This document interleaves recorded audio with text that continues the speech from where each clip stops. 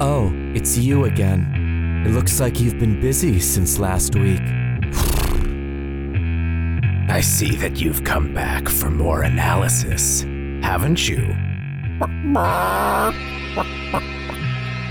But you still don't know who we are. You don't even know who introduced you to this podcast, do you? Why did you come back here? You're not a nice person, are you? You make me sick. Woohoo! An episode is starting to take form here. I wonder if it's a good one.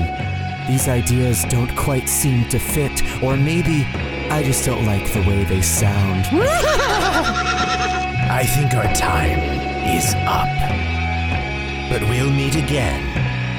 Before you go, here's 4 questions to ponder. Question number 1. Who are these children coming down?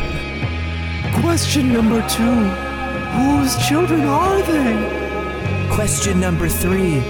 Who is this for? Question number 4. Do you like hurting other people? So many possible worlds, but we got this one. So many possible worlds, but we got this one. Welcome to the Worst of All Possible Worlds, the first and only podcast to wear a horse mask for business and pleasure. I'm the worst of all possible AJs. I'm the worst of all possible Brians. And I'm the worst of all possible Joshes. And we are excited to be joining you this week for yet another case study in the pop culture of a dying empire with an episode about the pretty well-loved, I would say, indie game, Hotline Miami. It's also so hard. Yeah, this game is so like it's like nail-bitingly difficult. This is a game that is short if you can play it. It feels like, to all of our Zoomer listeners, you probably have no experience of this, but it feels like when you got to go to the bowling alley or the roller rink or other relics of our time and play on the 1 or 2 arcade cabinets that had a kind of broken button. And you're always, like, especially as like little kids, you were so enthralled by these fucking games that you would lose in about 30 seconds. Like House of the Dead 2. Yes. We're meeting G over there. It's like, I remember one that was at the Super Bowl, because Gallup, New Mexico, this might surprise you, had 2 bowling alleys. And one was called the Super Bowl, and it sucked. I remember one specific thing there that was the... I think it was Van Halen. There was like a Van Halen shooting game. This sounds like a Hotline Miami style delusion that you had as a result of playing Area 51 and then I know what Area 51 and mind. Area 51 Site 4 are. They are different, and those were free floating. These guns were mounted on the cabinet. Okay. It's different. Why would Van Halen have guns? It might not have been Van Halen. It was probably a different band, but I don't know. I know, but like, why wouldn't they just kill them with the power of rock or music? Why are they using firearms? Because the power of rock is an illusion, AJ. It always has been. The power of rock is a mysterious thing. Huey Lewis told me maybe this game is also an illusion. It was Aerosmith. I was so fucking wrong. It was Revolution X. Featuring Aerosmith by That's Midway. Somehow so much worse. Yeah. Revolution X sounds like the name of a Japanese RPG, doesn't it? Mm-hmm.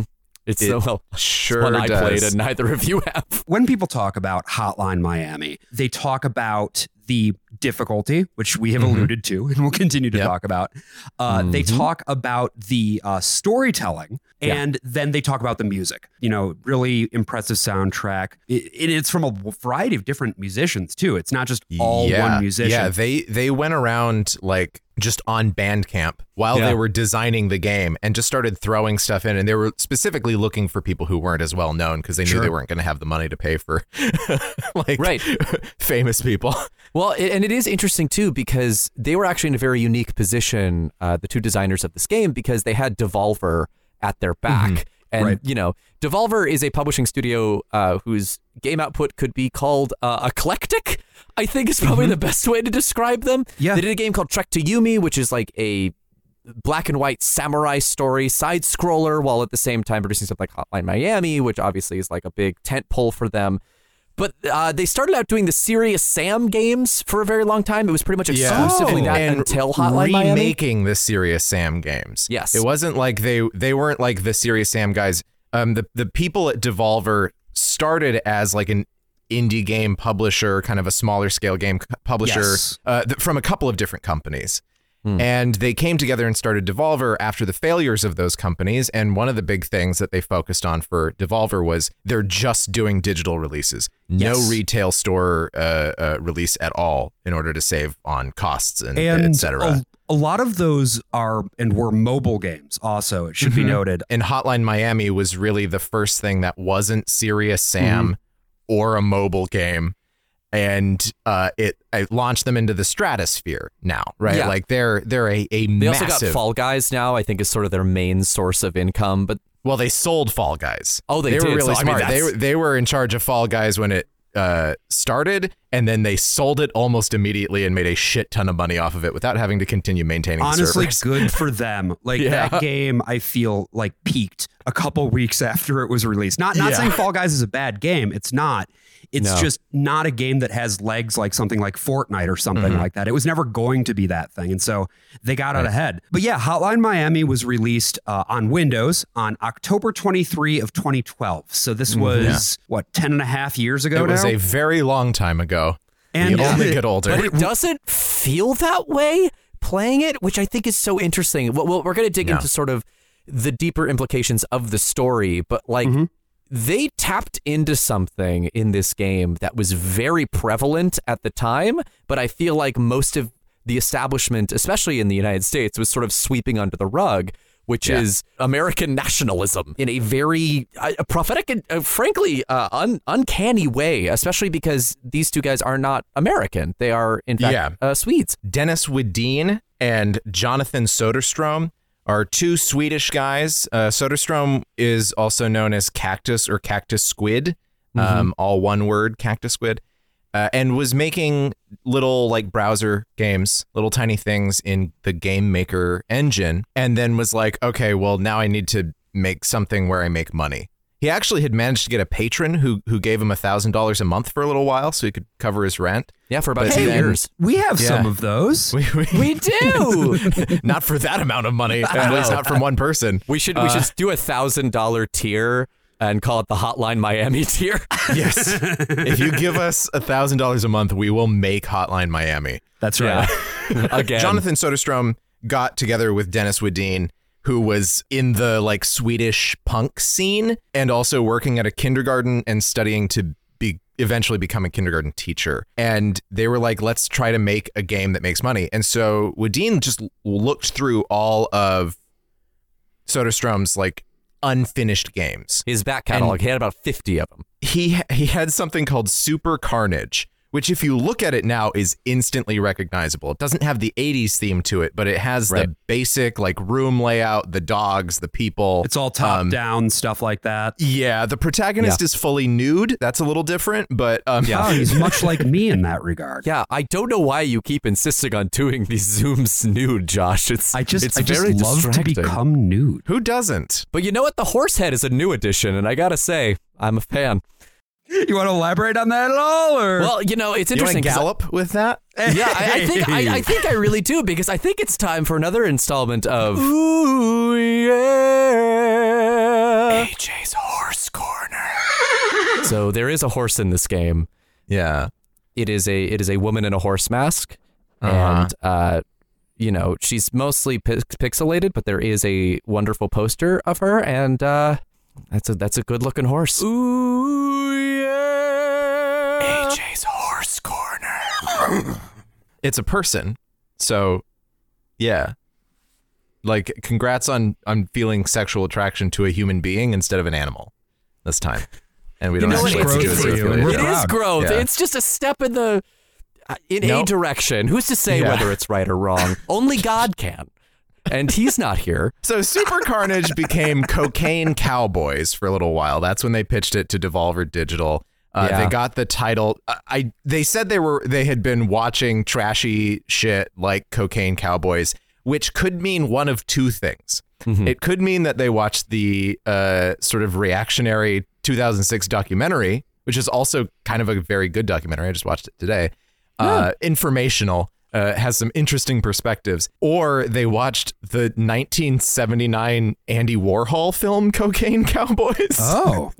Which is trashy in its own right. Both of these movies are on Tubi, by the way. So then somewhere along the line, while they were working on it, they realized, we can't just call this Cocaine Cowboys because there's already that's already a thing that exists. Yeah. Even though it's like named after like a term that was being used by the police and the news media and everything. But like they wanted to get around that trademark issue and just not have to deal with that. So then it's sort of like how early on in Miami. this podcast's development, we were going to call the show Trash Future. Yeah. And we ran with it for a while, and I was like, maybe we should try a different name. Well, if you listen to episodes 6 through 10, when I chose the second name, you can tell that we had to bleep it out because I thought I came up with this on the spot and I just thought Chapo Trap House sounded really catchy. Weirdly enough, that was also a working title for Hotline Miami. Oh, okay. Was Chapo Trap House?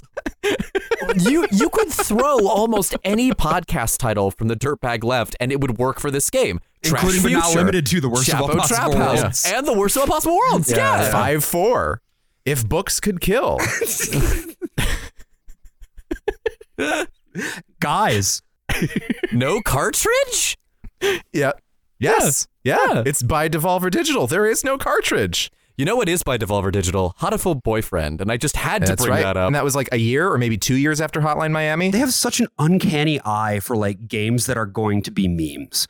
It Yeah. really is impressive. And And they didn't realize that they did until Miami happened, and then they were like, "Oh, we're locked in, baby. Let's go." But I think that the point that Yeah. you make too, Brian, about like all of the development that went into this, like, yeah, they were setting out to make a commercial product, but it wasn't just a gimmick either. Like there was real considered thought behind how they would put this all together. And particularly, I think they did a coup when it came to the advertising and marketing for Hotline Miami because they produced some truly incredible trailers, like these live action trailers were just incredibly well shot, incredibly hyper violent, but so stylized that you're like, yeah, I want to play this game. I don't care what it actually entails. Like it looks like you could play a Tarantino movie, basically. Or a Nicholas Winding Refn movie. Yeah. And not just because it's Scandinavian, although probably partly because it's Scandinavian. A large portion of the production of this game is just these two guys. Wadeen ended up in inpatient psychiatric care for a good portion of the game. He said that's where he designed all the character sprites. Oh, wow. You know, they were going through it. As you often hear with stories about small indie game development, people who are making the very first game that they've ever made. Yeah. And, you know, they're working in Game Maker, which is a good engine for getting stuff that's small, just off the ground and done. It is not great for large, complicated things. No, and it runs out of memory real quick, apparently. Yeah, with Hotline Miami 2, they ended up using up all the memory when they were halfway done with the game, and they had to play that whole game at like 50% speed, which might explain why it's as difficult as it is. But this game went to a game showcase called Rezzed, and it stole the show. It won all the attention, you know, long before actually coming out. It was like, this thing's going to be a hit. It took off like wildfire. I'm mixing my metaphors, but that's okay. Something I'm never guilty of, Brian. No, you never even use metaphors, famously. No. Yeah. That's what the J in AJ stands for. No metaphors? Yeah. That actually broke AJ a little bit just now. All right. Ladies and gentlemen, we got him. I think your metaphors are like... So let's move on. Brad, do you have anything more before I kind of like move on to like getting into the game itself? Is there anything else about the development? Let's get into the fucking game. Let's get it because let's get in the goo. Josh, did you play this when it was new? I did not. Okay. So did you play this until any time before now? No. At all? No, I did not. Okay. Wow. I had obviously heard about it, and I like sort of twitchy action games for the most part. This kind of game. You like 80s stuff? You like this kind of music? Yeah. I mean, I will say thoughts about the music, and we can have more of these later too. Like some of the songs are better than others. And that's due to the fact that it is by such a wide variety of musicians. But I think broadly speaking, it does really do an aesthetic very well. And I think that's interesting. I think games that aim for an aesthetic and mostly hit the mark are interesting. But I hadn't actually played the game, but Anne had, my spouse had, and had played the whole thing on a trackpad. Yeah. Hey, that's something they and I have in common. Which is insane. I beat this game minus the helmet guy levels. I did not beat those. I beat the main game just playing it with the trackpad on a fucking MacBook Pro 2012. So it was not only a trackpad with one button. Yes. So you can, obviously you can right click, but you can't lock on. Yeah. Right. Because lock on used the scroll wheel, and there's no way to like reassign buttons or anything in the game. So I never used guns. Almost never used guns when I played it before. That makes sense. And this time I played through, I was using guns the whole time. I don't know how the fuck I did it, other than just being very slow and very methodical, but I still beat it in 6 hours. Oh, you did? Yeah. So I that was like the normal time to beat it. I don't know how the fuck I did it. I'm not good at games. I am usually the video game boy of this podcast. Like I love hard games. I beat my head against the wall until I conquer the systems of like Dark Souls and Bloodborne and all those from software games. And also, honestly, the Resident Evil 4 remake, very hard in a way I was not anticipating. What mode did you play it on, AJ? Hardcore. Yeah. What word is in there besides core? Hard. Yeah. The thing is, though, they recommend that you play on that mode if you've played RE4 before. I know, and that's wild because you should not. You should not. No. You should just do standard mode, and then once you get a feel for it, then go to hardcore. But they're just like, that's the thing. That's the thing about Hotline Miami, right? There is no mode. Nope. Right. It is just this game the whole way through. And it's very much, I drew some weird comparisons earlier to games featuring bands that I said were in the game and were not because it was an Aerosmith game. But the actual comparisons are to games like Splatterhouse or Smash TV, right? Yes. You know, especially Smash TV. And this game moves very, very fast. And I think the reason it kept me playing, whereas other games make me go, no, fuck this, is that when you die, you press the R button and you are immediately back up on your feet at the beginning of the stage. Yeah. Which is smart. There's a few games that do this. I'm thinking about like in games that are kind of from this era that are very twitchy. More Super Meat Boy. hardcore, quote unquote games. Super Meat Boy. I Want to Be the Guy is another one. yeah. AJ, how long did it take you to beat this game? I initially played it also back in 2012 using a trackpad, and I bounced off after mission 4. I think 4 is the one that'll kill you. Yeah, 4 is it's so difficult. And I was just like, what I said was I didn't give up on the game. I was just like, I will play this once I get a mouse, and then I never bought a mouse. So. It was literally until this playthrough that I finally beat the game. With a mouse you got 2 months ago. With a mouse I got 2 months ago to play Bad Mojo for Trevor Strunk's podcast. And yeah, it turns out you actually don't even need the mouse for Bad Mojo. That was the joke for me. But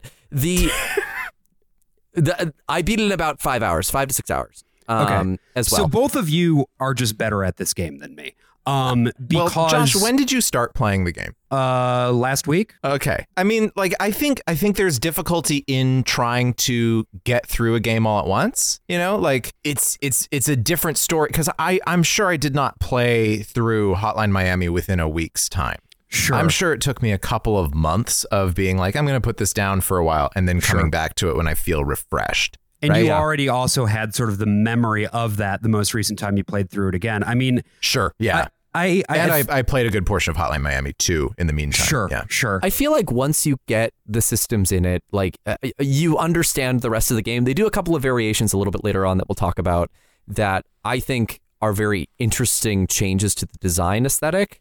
There's one mission in particular where you have no weapons and it's just stealth getting out of there. I understand, Josh. This is, out of any game that we've covered for the podcast, this has definitely the steepest learning curve of any game. And I'm going to do my best to keep my gamer rage at this game in check as we talk about it. Because there's so much going on in it that I really love and I think is doing some really cool stuff. But there's some gameplay stuff that is so maddeningly just convoluted that I don't know. Listeners, if you can't tell, we are never going to do Hotline Miami 2. So just enjoy this episode for what it is. I'm better at Hotline Miami 2, I found out. Brian, after this afternoon when we got off our call, I sat down, I blazed through like half of that game. Oh my God. Yeah, did you get to Hawaii? I did. I'm really good at Hawaii. Oh, suck my dick. Fuck off. Okay.